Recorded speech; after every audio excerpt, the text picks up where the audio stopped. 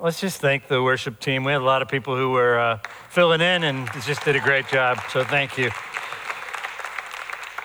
Hey, we have been doing this thing called Summer Saturdays at Grace. How many of you got a chance to participate in that so far? Yeah, go Dusty, he's excited. Anyway, it's been awesome, and I just want to give a little bit of vision to that. The idea at the beginning of the summer was let's set aside a few Saturdays that we can invite our friends, that they can come and experience grace in a non-threatening environment, come see what the Saturday service is all about, and then stick around and just have some food and fun. It's been great. It's just been super chill.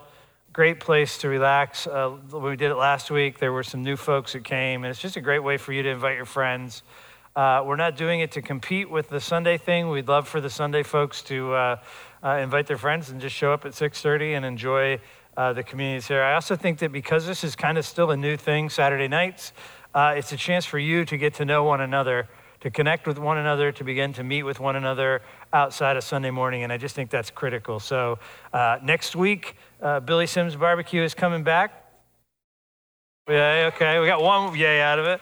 But we would love for you to be here. Invite your friends. Just plan on that after the service next week as well.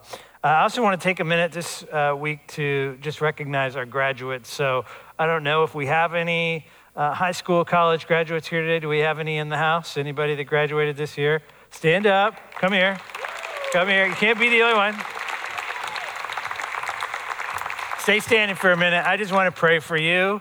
Lord, we just thank you for all of the graduates here at Grace and those who have just done a good work. And we just pray a blessing over them. We pray that the next season will be just as exciting as the last season. Pray that they would go with just a great sense of who they are in Christ and that they would have impact, whatever you have for them next. But we just wanted to stop and recognize the good work that was done and just to bless them and to send them well. And so, God, thank you for Miss Deuce. Just bless her. In Jesus' name.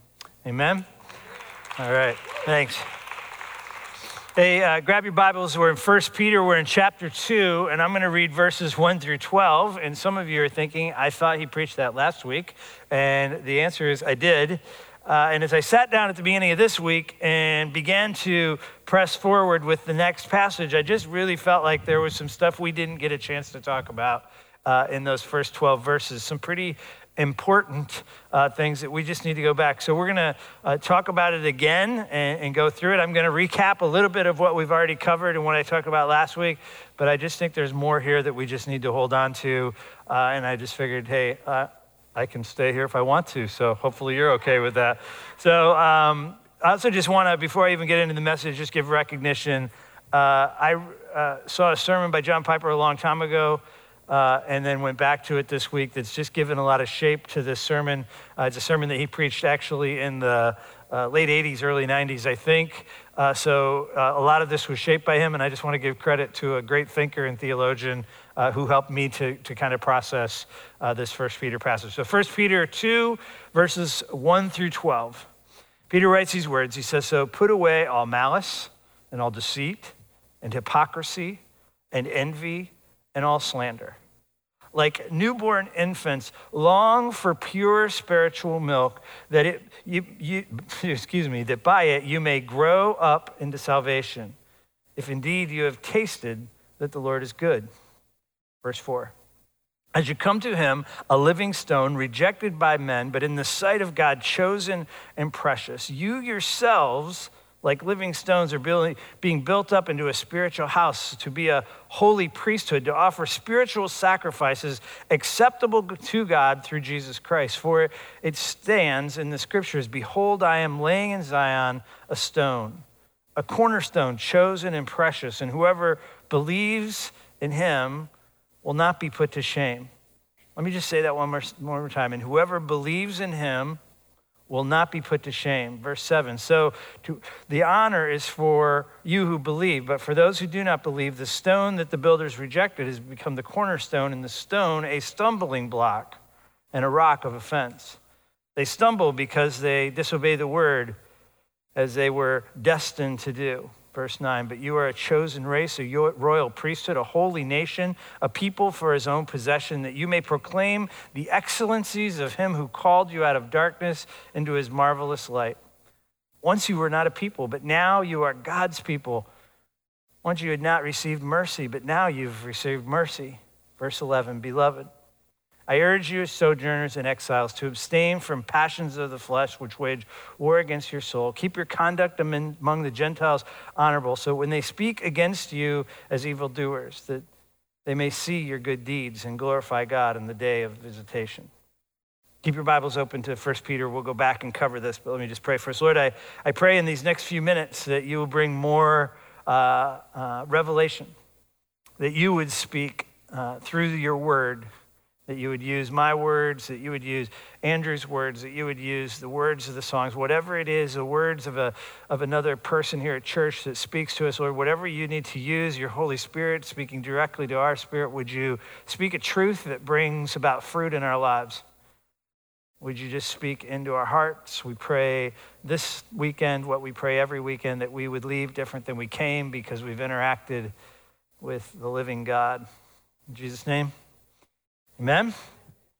Yeah, so one of the goals for us as a church as we teach through a book of the Bible like we are with 1 Peter right now is that when you come to this book maybe 2 years from now, maybe 5 years from now, I don't know, maybe 10 years from now, that you would pick it up and you would say, oh, I got to read 1 Peter, and there would be certain things that you would just naturally remember. So we do that by just kind of repeating ourselves throughout this series, and the idea would be you would remember the context. You would remember why the book was written. You would remember who it was written to. And why is that important? Because context matters. If we're going to make good interpretation, if we're going to make good application, then we need to know what the lay of the land was when the person wrote that book. So there's just some repetition that you're going to hear over and over as we go through this series. So 1 Peter, it's written to predominantly Gentile people, right? People who were not Jewish in their heritage. These are people who are scattered throughout a region and what we commonly know as Turkey.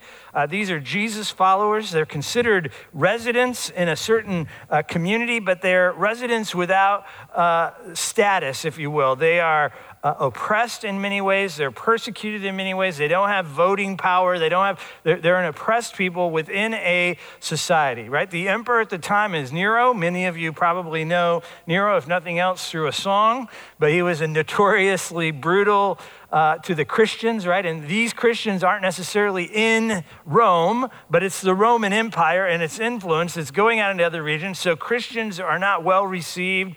They're allowed to still do what they do, but they're done under this brutal oppression, right? So it's an oppressive empire.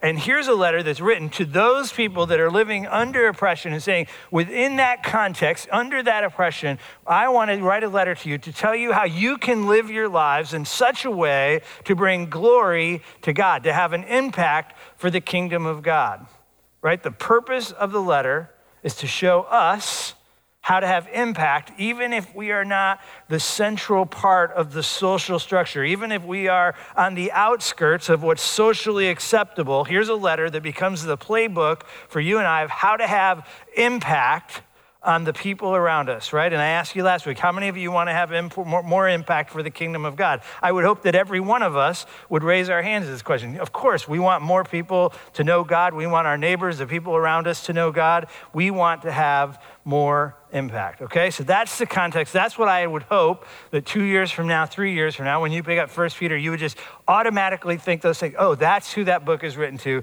That's the purpose of the book. We're called, right, to have an impact. So we learned early on in this series that we can't have an impact if we assimilate. This is what Pastor G talked about in the first few weeks. If we just become so much like the culture that no one sees any difference in us, then we're not going to have an impact there. We certainly can't have an impact if we go into despair and throw up our hands and say, what difference can I make? It doesn't matter. Nobody really cares about Jesus. I'm not going to have an impact. So assimilation and despair doesn't work. And then kind of called us to reimagine all that God wants to do. That word imagine always makes me think of Paul's prayer that the Lord wants to do more than you can ask, think, or imagine, according to the Spirit at work within you. But allow God to work in you and through you. Engage your imagination and allow God to do something powerful. Last week, we looked at these 12 verses, and we saw that there were some pretty loud words, some words that are easy for us to say, well, I don't do that. But as we sunk into the words, we discovered that maybe they're more a part of who we are than we would think at first glance. But it says that if we want to have an impact, then we need to live lives without malice. Remember, malice was just any ill will towards anybody. Live lives without deceit, which is including projecting a false front. Right? We talked about all this hypocrisy. And one of the ways we defined hypocrisy is being way more concerned with other people's shortcomings and other people's sins than we are with our own. That if we just probably have enough to deal with if we just concentrate on ourselves. We talked about envy, which is jealousy, slander, words that are intended to tear down instead of build up, and indulging in sin. You want to have an impact? Then you have to rid yourselves of these behaviors within your life. But then we landed on the fact that you can't do it on your own. Right? The only possibility is to be anchored in and to have your grounding in Christ and to allow the Holy Spirit to be the one to be working through you.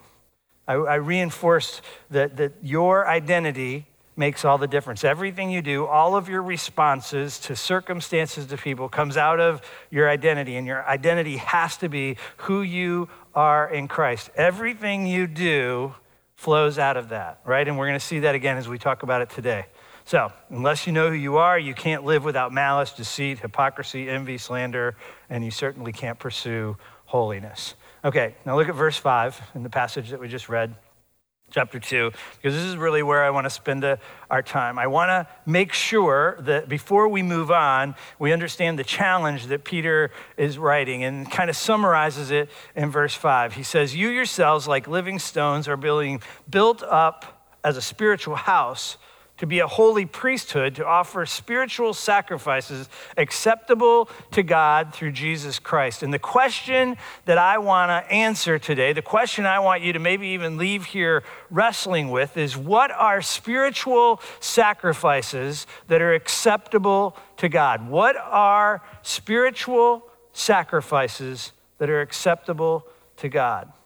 And the truth is, if we can wrap our mind around this question, if we can begin to understand what an acceptable spiritual sacrifice is, it has this profound impact, not just on us as individuals, but it has a profound impact on us as a church as well. And if you think about it, the very question implies that there are spiritual sacrifices that are not acceptable to God. Right? That you can do what you think is a good thing, a spiritual sacrifice, and in the end, that sacrifice would not be acceptable to God.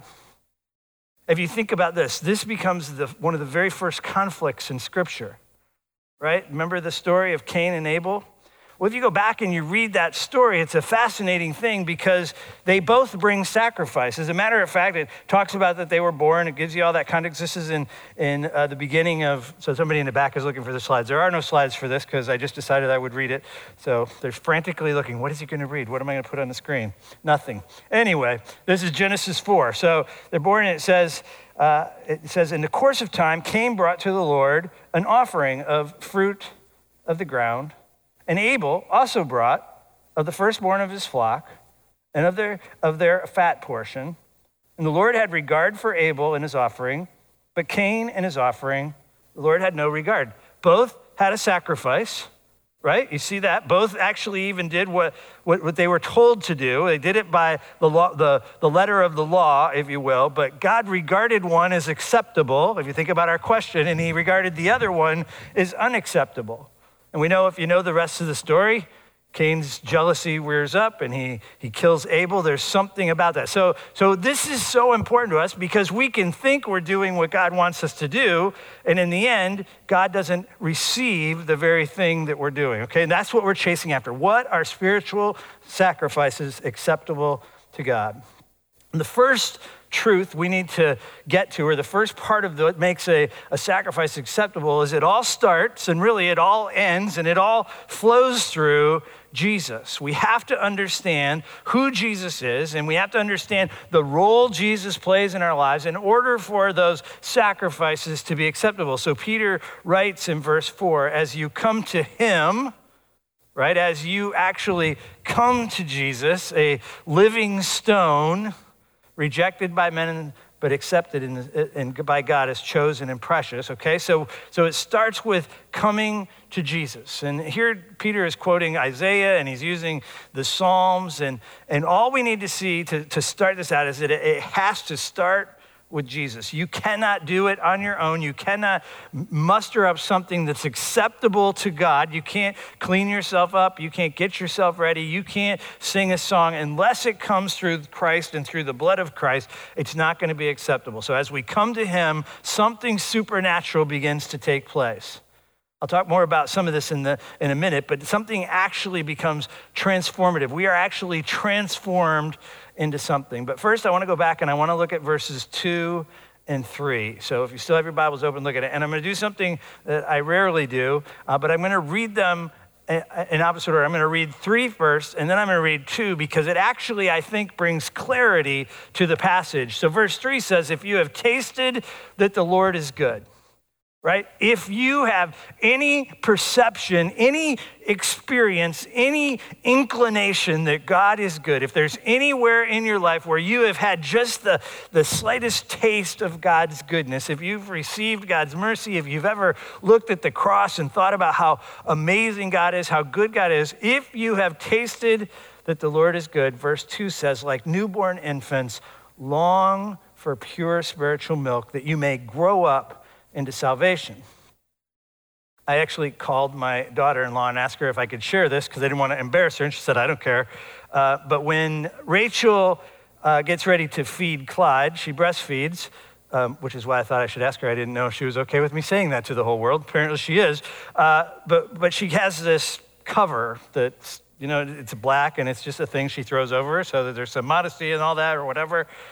When that cloth comes out, that baby goes crazy. Like, he knows, right? And any of you who've been around infants, you know what I'm talking, like that baby knows exactly what this cloth is going to do. And even when he was tiny, before he could really express any other emotion, his little legs would start pumping, he was ready, right? Why? Because he's tasted. Because he knows that's what he needs to survive, because he's hungry, because it's good, because it's beautiful. And it's such a beautiful image. If you just let yourself sink into the imagery that Peter is writing here, if you've ever watched a baby that just knows that this is my very livelihood, right? This is what's going to sustain me. Right? That's the kind of hunger that we need to have, that kind of hunger that causes us to say, no, God is good and I need more of him, right? That longing for pure spiritual milk. It's really a picture of us being so hungry for God that we're willing to move towards him. Hebrews 11:6 says this. It says, and without faith, it's impossible to please God, for whoever would draw near to him must believe that he exists and that he rewards those who seek him. You got to believe that God is there, and you got to believe that God is good, and God rewards those who seek him. And there's this beautiful picture of something happening in faith when we move towards God, right? God move towards us. We long for pure spiritual milk, and we seek Jesus. He rewards us, and he grows us up. And then there's something about this passage. It's a picture of transformation. Peter says, you yourselves, like living stones, are built up into a spiritual house to be a holy priesthood. Right? And this is a twofold thing. He's telling us who we are, but he's also giving us a way of understanding the difficulties of the day and being able to relate to Jesus. So he's saying, just like Jesus was rejected by man, but accepted by God, and he becomes the living stone, the cornerstone, the very foundation of the church, so it is with you. When you are rejected by men, it's okay because you're accepted by God. This goes back to that identity piece that I talked about before. If you know deep in your spirit that I am a child of God, that I'm accepted by God, that I am loved by God, then whenever you experience any kind of rejection or any kind of shunning, and even within your family structure, it's so much easier to navigate those things that would sometimes cause you to go into a tailspin when you have your identity rooted in who you are in Christ. And even though man rejects you, you can navigate through that rejection without malice and slander and envy and jealousy, because you know it's okay, because even though they have rejected me, God has accepted me, and he's using me and building us as living stones into a spiritual house, rejected by men, accepted by God. The New Living Translation says that you are living stones that God is building into his spiritual temple. This is all Old Testament language. Peter is just trying to paint this picture of what was and what is, right? So he's using the temple language and he's using the priesthood language. So we come to faith in Jesus. We are like living stones. We come together and we become a spiritual temple. Now, the fascinating thing is, if you know your Bible and you've looked at the Bible also says that when you say yes to Jesus, you individually become a temple of the Holy Spirit, right? How many of you know that? Your body becomes a dwelling place for the Spirit, and that's why we're supposed to care for who we are. And so we become temples, but there's something about this passage and other passages that tell us that when we come together, something happens when all these little temples come together to make the temple for the Spirit of God, a spiritual temple. Something profound happens. So here at Grace, we say there's 6 essentials for your spiritual growth, right? You've heard me talk about this many times. Can we put that slide up?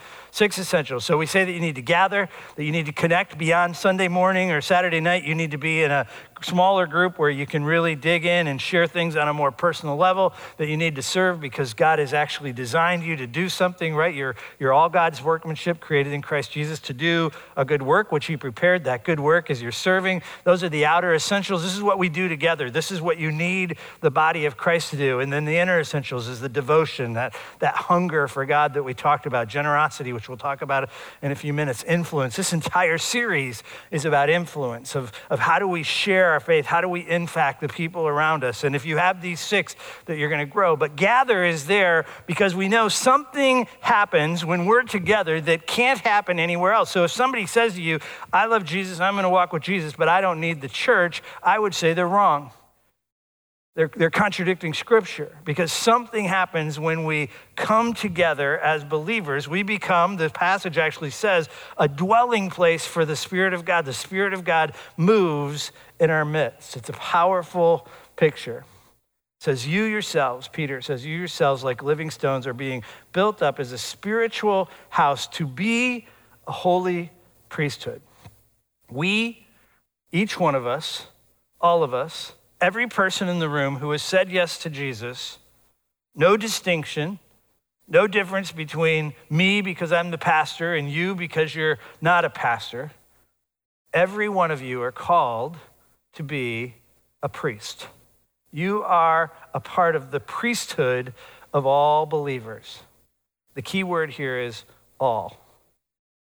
And one of the primary roles of the priest, right, was to be an intermediary between the people and God. And one of their roles was to take the sacrifices of the people and bring them into the temple, right, and present them to God with the hope that God would accept those sacrifices. They were an intermediary. So we have this sacrificial language and we have this priesthood language. And what Peter is telling us is we no longer need that intermediary between us and God. Jesus comes, he gives his life as the ultimate sacrifice. He sheds his blood.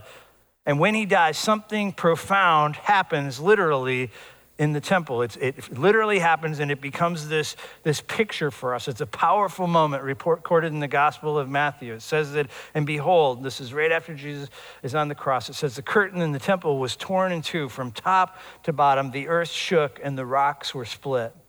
This curtain that they're talking about was a curtain to hide the Holy of Holies, it actually was built in such a way to keep somebody from even accidentally entering into it. So it's 60 feet high, 30 feet wide. They say it was over an inch thick. There's writings from back in the first century that even if you were to put a team of camels on both corners and pull, they would never be able to tear the symbol. Think about material an inch thick, how hard it would be to tear that, right? So we have this thing. It actually, some of the writings said it took 300 priests to move the curtain, to manipulate the curtain at all. So I'm just trying to give you an idea of how big this curtain was. And the curtain is torn from top to bottom because now we have access to the Holy of Holies. So back to 1 Peter verse 5. You yourselves, like living stones, are being built up into this spiritual house. You come together, you become this spiritual temple. to be holy priests, to offer spiritual sacrifices acceptable to God through Jesus Christ. Holy priesthood to bring spiritual sacrifices as Christ, so that our spiritual sacrifices acceptable to God. So what are acceptable spiritual So what are acceptable spiritual sacrifices? I think it's fascinating that Andrew quoted this passage. He didn't know I was going to teach on this, but Romans 1:12 is a good place to start. So the first thing that is a spiritual sacrifice is you. Not just you, but all of you. Your entire being becomes an opportunity for spiritual sacrifice. I appeal to you, therefore, brothers, by the mercies of God, to present your bodies as a living sacrifice, holy and acceptable to God. You see it there? Your body's holy and acceptable to God. This is spiritual worship. 1 Corinthians 10:31 says, whether you eat or drink, whatever you do it all to the glory of God. This is so important for us to realize. Everything we do has the opportunity to be a spiritual sacrifice acceptable to God. Everything you do, even driving on the freeway. But it all depends on how you do it, right? So this is the critical juncture, right? The difference between an acceptable spiritual sacrifice and an unacceptable spiritual sacrifice is really about who is to get the glory, right? Track with me if you understand what I'm saying. So it's all about a sacrifice to bring glory to God. And I've said this to you lots of times, but to bring glory to God is to make God known. So if I live my life in such a way so that others can see Christ in what I do, right? If what I do is meant to be a sacrifice to God so that others are aware of the glory of God, then that becomes an acceptable sacrifice. Now, here's the battle I've been in all week. I'm not sure. When I preach, we have guests coming tomorrow from another church. And I got to tell you, this week I've been thinking, well, I better preach a really good sermon because I've got these guests coming. Well, guess what? That's not about God. That's about me. Right? And I'm just being honest with you. So in the middle of preaching, I got to figure out how much of this is me and how much of this is me just wanting to bring glory to God. And I don't think I'm alone in this. The reality is we just got to be willing to ask the question. We got to be willing to sit with Jesus, and we got to be willing to say, God, show me where I'm in the way. Right? Show me why I'm more concerned with whether this group of visitors is impressed than I am that you get the glory. Why would I work harder this week on a sermon than last week because guests are coming, because I'm more worried about me than God? And I'm just using that as an example. And I just want us to wrestle with it. Like, what are you really trying to do? So much of our lives are about bringing attention and glory to us and not about bringing glory to God. And so maybe, well, we don't know because it doesn't say, but when it comes to Cain and Abel, maybe the problem was it was a show. One was doing it because they just wanted to honor God, and the other one wanted to say, look what I did. See my sacrifice, see what I brought to the temple. And God said, I'm not impressed. That's more about you than it is about me. If we want to have an impact in our community, we can sit with this question, like, I know we kid about it, but how you drive actually could be, like, I'm not sure you're trying to bring glory to God when you're flipping somebody off out the window, right? Can we just be honest here, right? And if you are driving like that, take the fish off your car because you're not helping us any. But the point is, it's so easy for us to slip out of that mode and realize, well, I'm not in church right now or whatever the case. And the point is, everything you do, I appeal to you, brothers, by the mercy of God, present your bodies as a living sacrifice. Whether you eat, drink, do it all to the glory of God. Do it all to make God famous. Isn't that powerful? The second spiritual sacrifice are words of praise. Hebrews 13 says, through him, let us continually offer up sacrifices of praise. He's talking about the actual words that we speak to God. That is the fruit of our lips that acknowledge his name. So when you're here or whether you're at home, whether you get up in the morning and you give God honor and glory, whether you're Denny and you're looking at a sunrise and you're just marveling at God's awesomeness, the words that you speak back to God become sacrifices that are acceptable to God. Generosity's in here, right? 2 Corinthians 9, 6-8. Whoever sows sparingly reaps sparingly. Whoever sows bountifully will also reap bountifully. Each one of you must give as he's decided to give in his heart, not reluctantly or under compulsion, right? That compulsion thing doesn't impress God. He wants your heart. He wants you to be fully engaged. He loves a cheerful giver. God's able to make all grace abound to you so that having sufficiently in all things and all times, you may abound in every good work. That's why generosity was part of those 6 essentials, because we want us to learn to be generous with everything, not just money, everything God's given you, your time. Sometimes it's a lot easier to write a check than it is to give your time, right? Time, money, resources, talents. Are you generous with everything that God has given you? And are you generous because you want to make God famous, or are you generous because you want to be famous, right? That's the wrestle. That's what we need to stay with. 4th one is acts of love and justice. We are to love God and we are to love people. And when we neglect the second, the loving of people, we really are neglecting the first. And anything we do that sacrifices is futile. So in the Old Testament, there were these times in the lives of the people where they grieved God because they no longer cared for the poor, because they didn't care about what was happening to injustice around them. They became hard-hearted. And so we see passage like Hosea 6:6. It says, I desire steadfast love and not sacrifice, the knowledge of God rather than burnt offerings.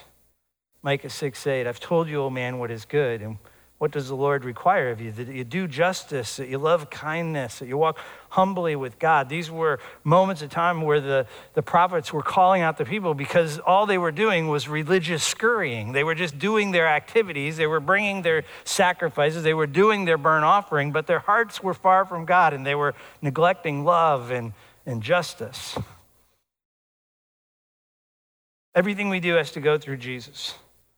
And everything we have to do has to be done in such a way to make God famous, to bring glory to God, to make God known. We have a mission statement here at Grace. What is it? We are very good. We are a mosaic, striving to live like Jesus. And when you go back and you read the Gospels, you see that everything Jesus did was to make God known. He says, if you see me, you see the Father. If you hear me, you're hearing the Father. If you know me, you know the Father. What makes it acceptable is that we do it through Christ. Sacrifices that are acceptable to God. This is a quote from John Piper from that message. He said, these are the deeds that you do, the words that you speak, the songs that you sing, when you do them spiritually, when you do them in cooperation with and empowered by the Holy Spirit. I just want to give you a minute of silence.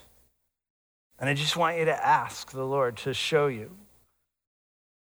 where maybe you're a little too front and center. Those places in your life where it's more about you than it is about him. And I don't know what that would be. I just want to give you just a minute of silence, and then I just want to pray over you. And with that, we'll close.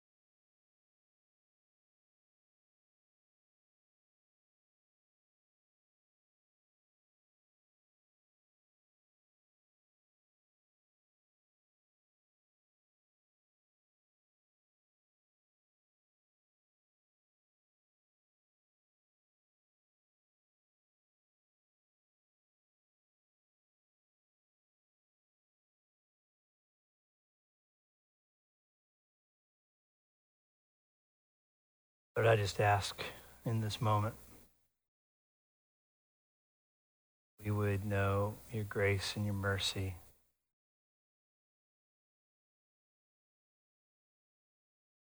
Blood of Christ, you see us as holy and righteous. You call us to live out that beautiful part of our identity. I pray that you would just show us where our egos and our pride get in the way. It might be at work, but it might be in our living room. Show us how to walk humbly with you.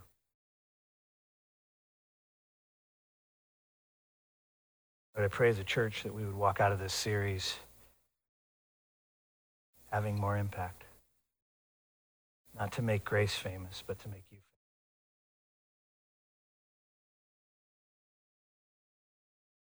But I'm grateful that I can be messed up, still accepted.